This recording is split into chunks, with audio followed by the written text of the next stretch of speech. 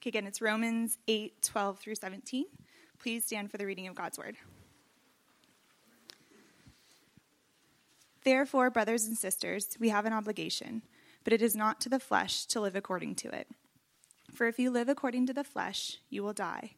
But if by the Spirit you put to death the misdeeds of the body, you will live. For those who are led by the Spirit of God are the children of God. The Spirit you receive does not make you slaves, so that you live in fear again. Rather, the Spirit you received brought about your adoption to sonship. And by him we cry, Abba, Father. The Spirit himself testifies with our spirit that we are God's children. Now, if we are children, then we are heirs, heirs of God and co-heirs with Christ, if indeed we share in his sufferings, in order that we may also share in his glory. This is the word of the Lord.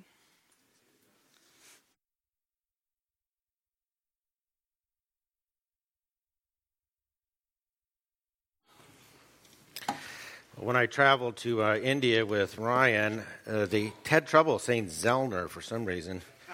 So I referred to him as Pastor Zed.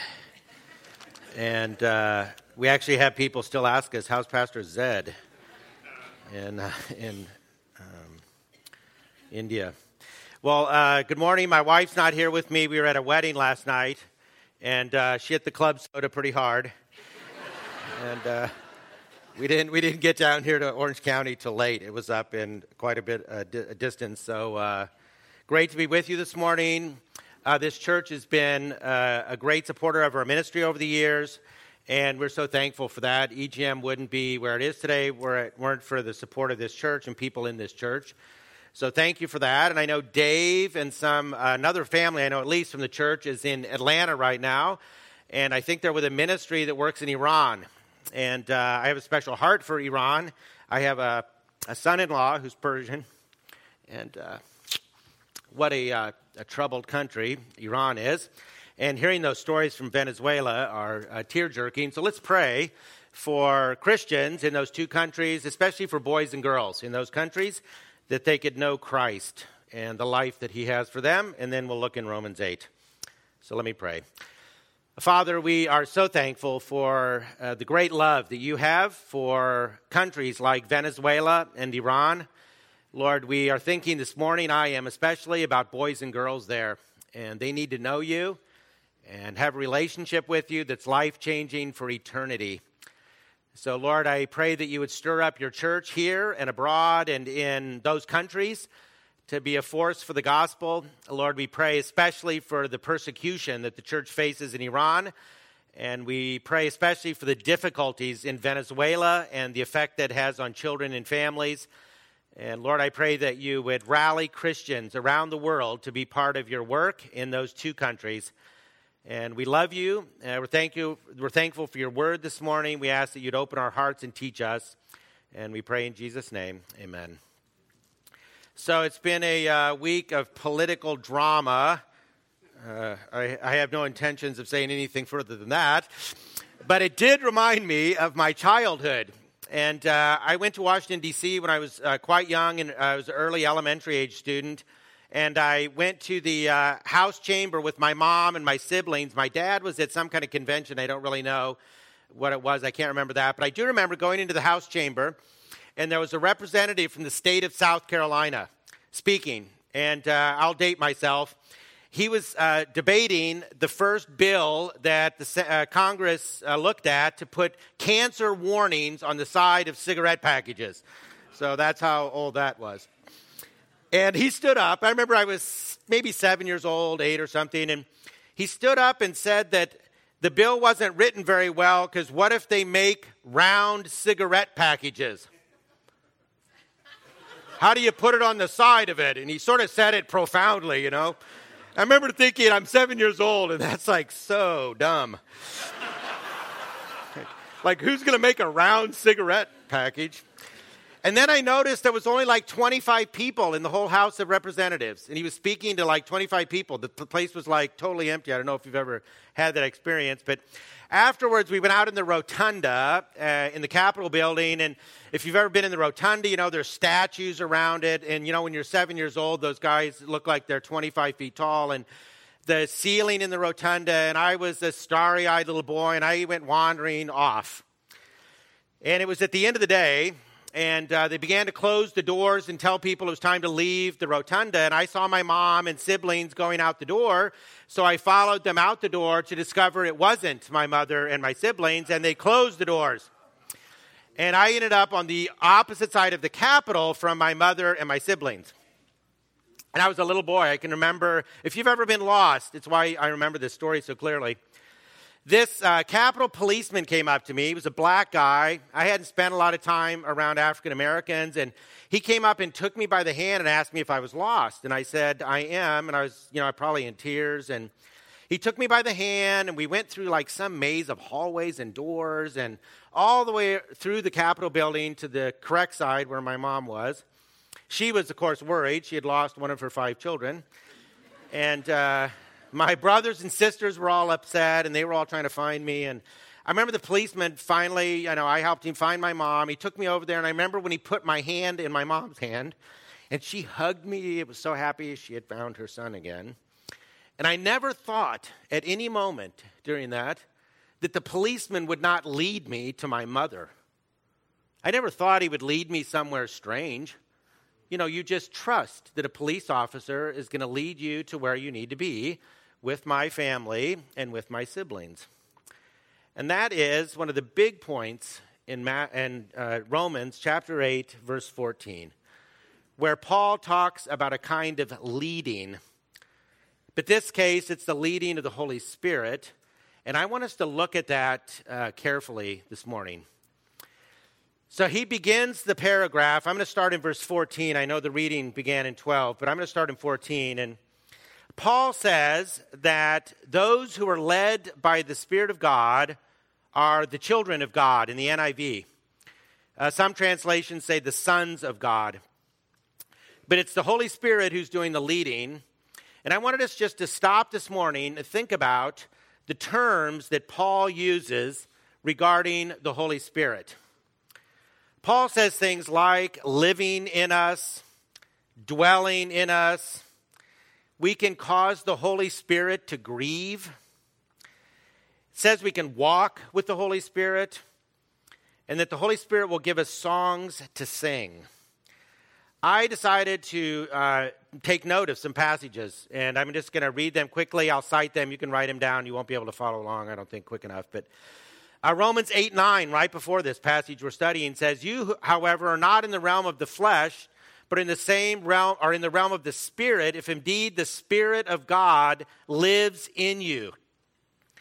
Romans 8:11, immediately before this passage, "And if the Spirit of him who raised Jesus from the dead is living in you, he who raised Christ from the dead will also give life to your mortal body because of his Spirit who lives in you." 1 Corinthians 3:16, "Don't you know that you yourselves are God's temple and that God's Spirit dwells in your midst?" 1 Corinthians 6:19, "Do you not know that your bodies are the temples of the Holy Spirit?" 2 Corinthians 1:22, "He set his seal of ownership on us and put his Spirit in our hearts." Galatians 5:25, a very famous passage, "Since we live by the Spirit, let us keep in step with the Spirit." Galatians 5:16, right before that, "So I say, walk by the Spirit, and you will not gratify the desires of the flesh." Ephesians 2:22, "And in him you too are being built together to become a dwelling in which God lives by his Spirit." Ephesians 4:30, "Do not grieve the Holy Spirit of God." Don't make him sad, he says. Colossians 3:16, "Let the message of Christ dwell among you richly as you teach and admonish one another with all wisdom through psalms, hymns, and songs from the Spirit, singing to God with gratitude in your hearts." And finally, in 2 Timothy 1:14, "Guard the good deposit that was entrusted to you. Guard it with the help of the Holy Spirit who lives in us." It's passages like the ones I just read that caused the early church to develop the doctrine of the Trinity. And we could talk about, there's a lot of famous names that were involved in that, defining the doctrine of the Trinity, people like Tertullian, Augustine. But for our simple purposes this morning, the doctrine of the Trinity essentially says God exists as Father, Son, and Holy Spirit, three persons in one. In this phrase, the Father, Son, and Holy Spirit are all ascribed personhood.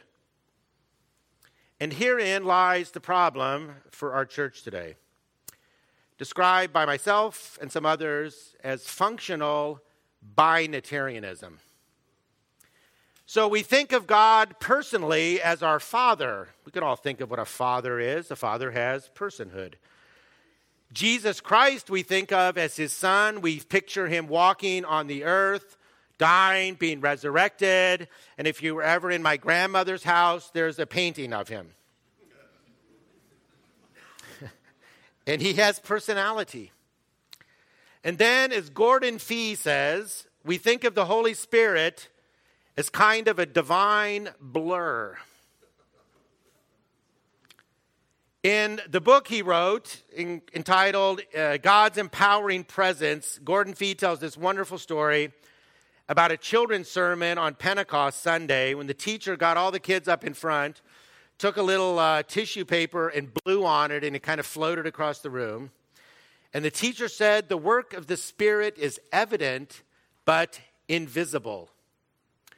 And a little boy shouted out, "I wish he was uninvisible." And I believe that's the way most Christians feel. For the Apostle Paul, if you don't remember anything that I say this morning, this is it. The Holy Spirit is the full personal presence of God with every believer. And I consider that to be one of the most radical, crucial teachings in the Bible. That for the Christian, the Holy Spirit is a person, it's the full person of God present with us in every moment of every day, if we believe in the doctrine of the Trinity. It's why Paul says things like, you walk with him, you keep in step with him, you can make him sad, and he's living in and with us. All right, well, I've spent 40 years as a Christian, and I have to confess this morning, I'm still trying to figure out what it is I'm telling you this morning. How do you practice the personal presence of God in your life? Because I believe that's what Paul's saying.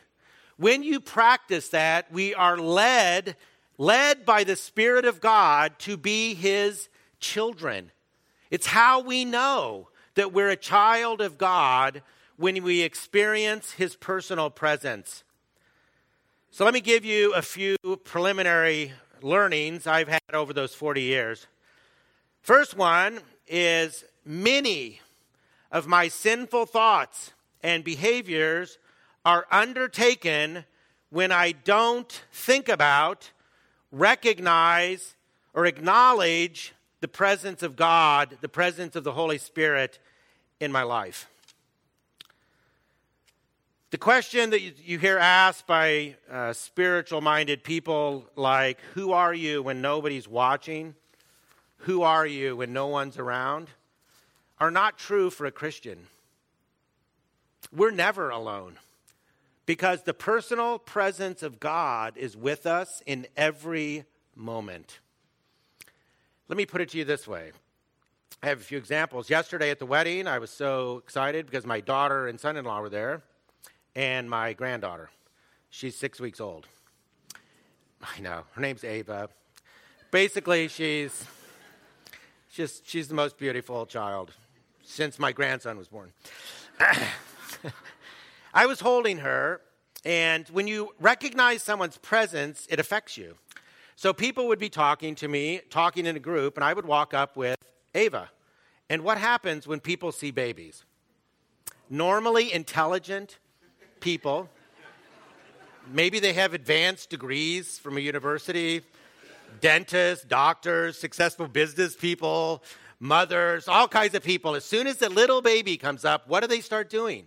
Talking weird, right? You start, coochie, coochie, coochie, coochie, coochie.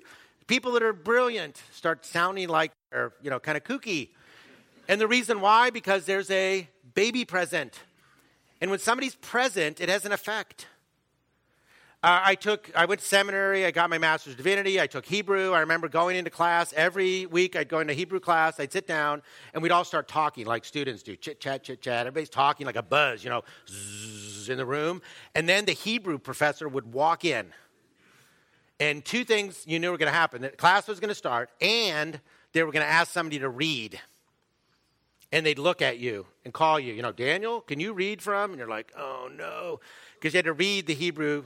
You had to read in Hebrew. So as soon as the professor would walk into the room, everybody would quit talking, and nobody would make eye contact with anybody. No talking. Everybody's looking around, down, anything but up there. When somebody's present, it has an effect on how we behave. Does everyone understand that? Paul is saying in this passage that the full presence of God somehow is with each and every one of us all the time. Joe Aldrich came to Mariners Church. I was a young guy. It was in 1989. It was 30 years ago. I remember it like yesterday. It was awesome. He was such a great preacher. My goodness. He gave a talk. I think it was like Sunday night for some reason. Back then, they had some Sunday night thing or something. And he spoke, and it was on holiness. And I remember, he said, I've never forgotten this. He reminded Christian men and women that when you consider an adulterous relationship, remember that in the secretive dinner somewhere, the Holy Spirit of God is sitting at the table with you. And you think about a hotel tryst, the full presence of God is there with you. You're not alone with some other person. You're with them in the full presence of God. And then he said, I know I would never think about getting into bed with another woman if my wife was there. Paul is telling us that when you sit down in front of a computer, when you're preparing tax documents, when you are alone at home and your husband's traveling and you feel lonely, you are not by yourself, if you are a Christian, ever. The Holy Spirit of God is with you always. And if we can practice that and live that way, it is life-changing. It's my first thought for us this morning. If you don't remember anything else I've said, the Holy Spirit is God's personal presence with us every moment of every day. Okay, just a quick digression. The reason this is a problem in the church is because we have two wings in the church. One of them has turned life with the Holy Spirit into a miracle show. We've got to have healing. If you say, be filled with the Holy Spirit, it means miracles, healings, prophecy, all kinds of miraculous activity is what the Holy Spirit life is about. And that's that wing. Then over here, we have a bunch of people who look at that and are freaked out by that. So they get over here and get their doctrines all together about the Holy Spirit. So we got all the doctrines together. You can find books about the Holy Spirit is the counselor, and they got the doctrines about it. In both cases, what you end up with is the functional binitarianism. He's a person. He's the full personhood of God. Grab hold of that. Try to practice that in your life, and it will change your life. All right, well, he goes on in verse 15, and he says, the Spirit you received does not make you slaves so that you live in fear again. So there's been a lot of talk the last 25 years about trying to understand Paul in the first century and how Paul would have thought about his own writing and what he really meant being a first century Jew. And when you think about slavery and you think about a Jewish person in the first century, clearly, even to this day, that harkens back to periods of time when the Israelites were in slavery, particularly in Egypt. And when you start talking about being led out by the Holy Spirit, and you start talking about slavery, I believe it is a clear reference in Paul's mind to the Exodus. And he's talking about the Spirit of God leading us out into being children of God, living in freedom. And he says, don't go back to the life of fear and slavery. In Egypt, if you recall, God worked miraculously to free them from oppression and slavery. There was a power that had control over God's people, and he worked miracle after miracle until at the very end, the plague came on the firstborn of Egypt. And if the Israelites took the blood of the Passover lamb and put it over their door, they were spared that judgment, and that was what led to their final liberation. And God led them out of Egypt into their inheritance, to the promised land. And then you read, no sooner, I just got through reading this in my Bible reading, my annual Bible reading, they get to the shores of the Red Sea. They haven't even got started hardly. Exodus 14, 10 through 12. I believe this is what Paul's talking about. As the Pharaoh approached, the Israelites looked up, and there were the Egyptians marching after them. They were terrified and cried out to the Lord. They said to Moses, was it because there are no graves in Egypt that you brought us out to the desert to die? What have you done to us by bringing us out of Egypt? Didn't we say to you in Egypt, leave us alone, let us serve the Egyptians? It would have been better for us to serve the Egyptians than to die in the desert. After all the miracles, after leading them out into freedom, what do they want? They want to go back to slavery. And Paul tells the Roman Christians, once you're led out by the Holy Spirit, he is not leading you back to slavery and fear. He's leading us to be children of God, to live in freedom, and to live with his personal presence every day. Well, for the Roman Christians, they were being told, the men, you had to circumcise yourself. They were being commanded, all the men and women who were Gentiles had to observe the food laws, Sabbath regulations. And for Paul, ironically, doing that for him was to deny the cross of Christ, deny the leading of the Holy Spirit, and take yourselves back to slavery and fear. And for Christians today, we could be tempted by the trappings of the old life. The fame, the fortune, the money, the temporal pleasures, and the lure of the world. And this is a life of slavery and fear. The Spirit of God does not come to us to lead us back into that kind of slavery and fear. He wants us to be his children and live in freedom with his presence every day. Some years ago, we started work in Mexico, and whenever we would start working in a new country, I would go get a couple of history books and read about it. Because, you want to know about the history, if you understand the culture and how you can do ministry there. And when we started working in Mexico, I read a book entitled Mexico, a Land of Volcanoes. And it was actually written in Spanish by a Mexican and got translated into English. And I remember reading when Hernan Cortez, was a conquistador. He came to Mexico from Cuba, and he had an army of conquistadors, and they had been living, and they had come from Castile, Spain, to Cuba, and set up their base there, and then they invaded Mexico. And when they left Cuba to sail across the Gulf there to Mexico, there was a group of men among his force that were loyal to the governor of Cuba weren't real wild about taking on the Aztec Empire. So when they got their ships into the, I think it was the Gulf of Yucatan, and they disembarked from the ships and got onto the shore, Cortez ordered the boats to be burnt so that there would be no turning back.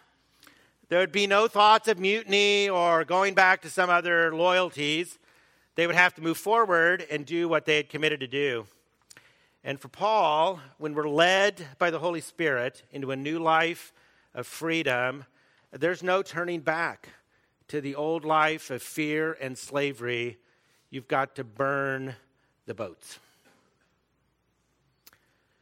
And then finally, this is probably why Dave asked me to preach out of this passage, is he says in verse 15, that the Spirit you received brought about your adoption to sonship. It's one of the times that Paul uses this term adoption in the Bible. And those of you who know me know that I have a son who's adopted. He's currently serving in the U.S. Army at Fort Irwin. He's 26 years old. And we adopted him when he was just a few days old. Well, we got him when he was a few days old in Poland. And so when you think about adoption in the New Testament, Paul says here that there's three things that flow out of that. And I want us to look at those, and then we'll finish up.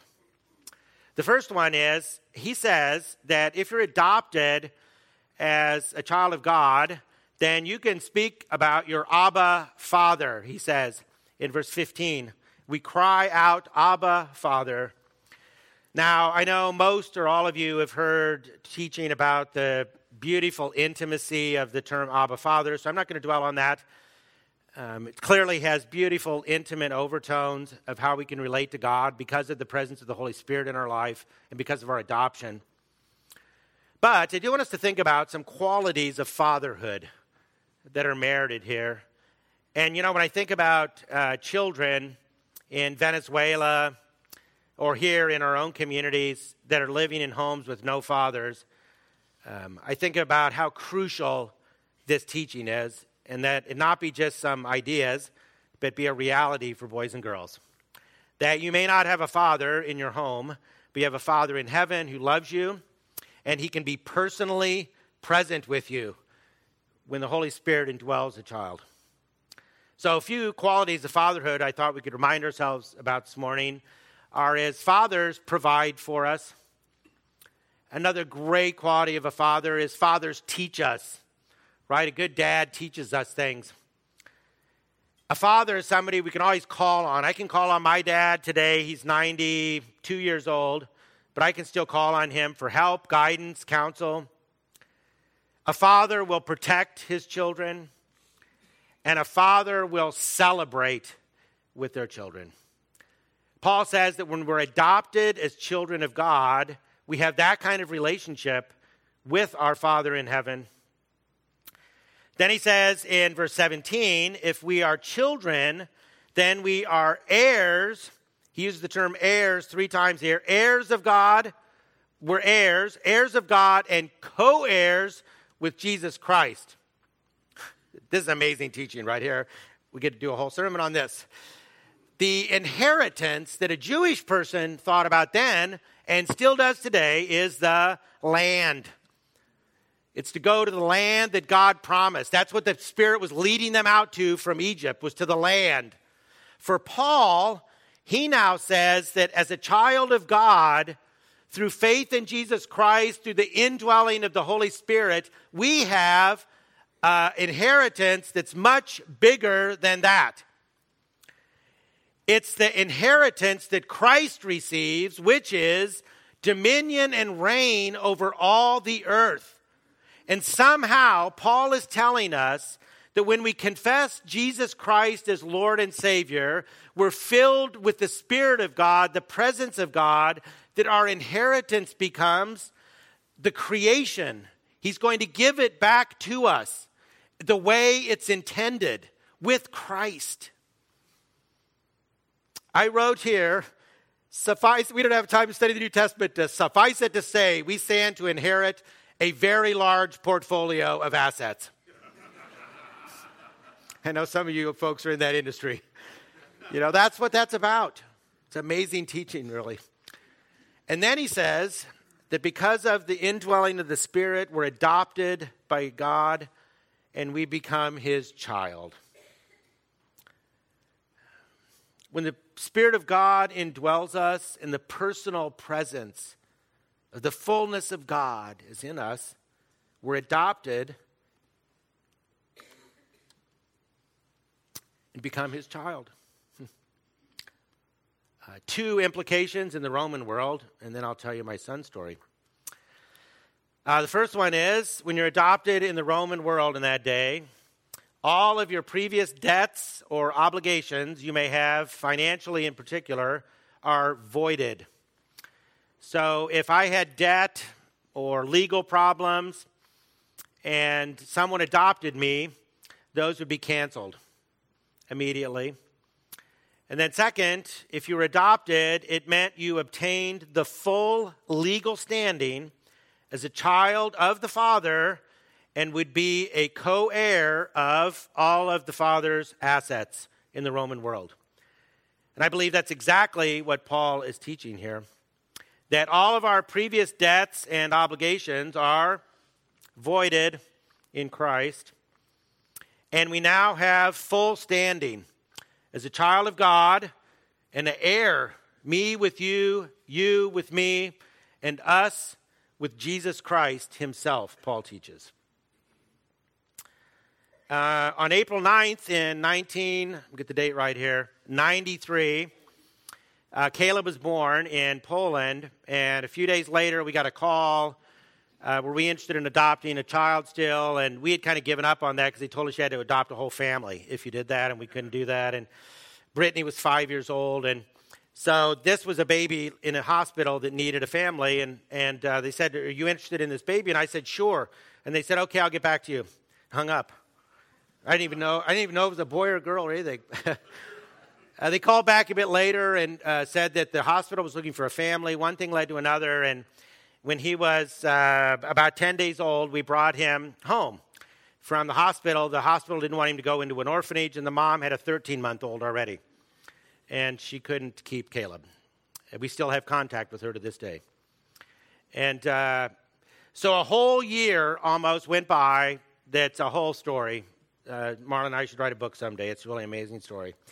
And in March of 1994, the adoption was finally finalized at the end of February, and we got the adoption decree from the Polish government, from the courts, in March of 1994, about 11 months later. We had Caleb's original birth certificate from the mom. And on the birth certificate, she had asked, what do you want to name him? So we said we want to name him Daniel Caleb Watts, because Caleb isn't a Polish name. So we made that his middle name. So his legal name was Daniel Caleb Przepiórka. That was her last name. Daniel Caleb Przepiórka. It said his mother was Małgorzata Przepiórka, and the father line said nothing, just a black line. And it was dated April 9th, 1993. His birth certificate, of course. So in March, I had the adoption from the courts. In the court, the judge told us to take the adoption to the Social Security office and take the old birth certificate and just give it to them, and they'll process everything. So I remember going, I can remember it like yesterday.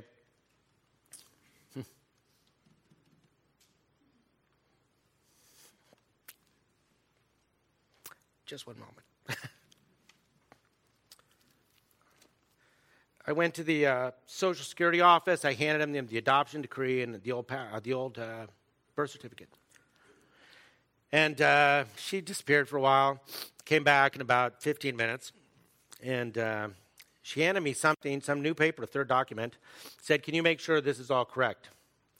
And it said, on April 9th, 1993, and this was March of 1994. Everybody tracking with me? 11 months later. And on April 9th, 1993, he was born, Daniel Caleb Watts. His mother was Marla Denise Watts, and his father was Daniel Christopher Watts. Handed me the birth certificate and said, "Is that all correct?" I said it was. Then they handed me the old one, and she said, I'll never forget this in Polish, she said that as far as we're concerned, this birth certificate is meaningless. As far as the Polish government's concerned, the day he was born, he was your son. This is exactly what Paul means in this passage. When you confess Christ as Lord and Savior, you are filled with the personal presence of God in the form of the Holy Spirit. He's with us right now. He's here somehow with me right now as I'm speaking. I share the thought of that little boy, please be uninvisible. But he's here with us now personally, and he has made us. Because of that, we know we're the adopted child of God. And whatever you may have done before is not on God's mind any longer.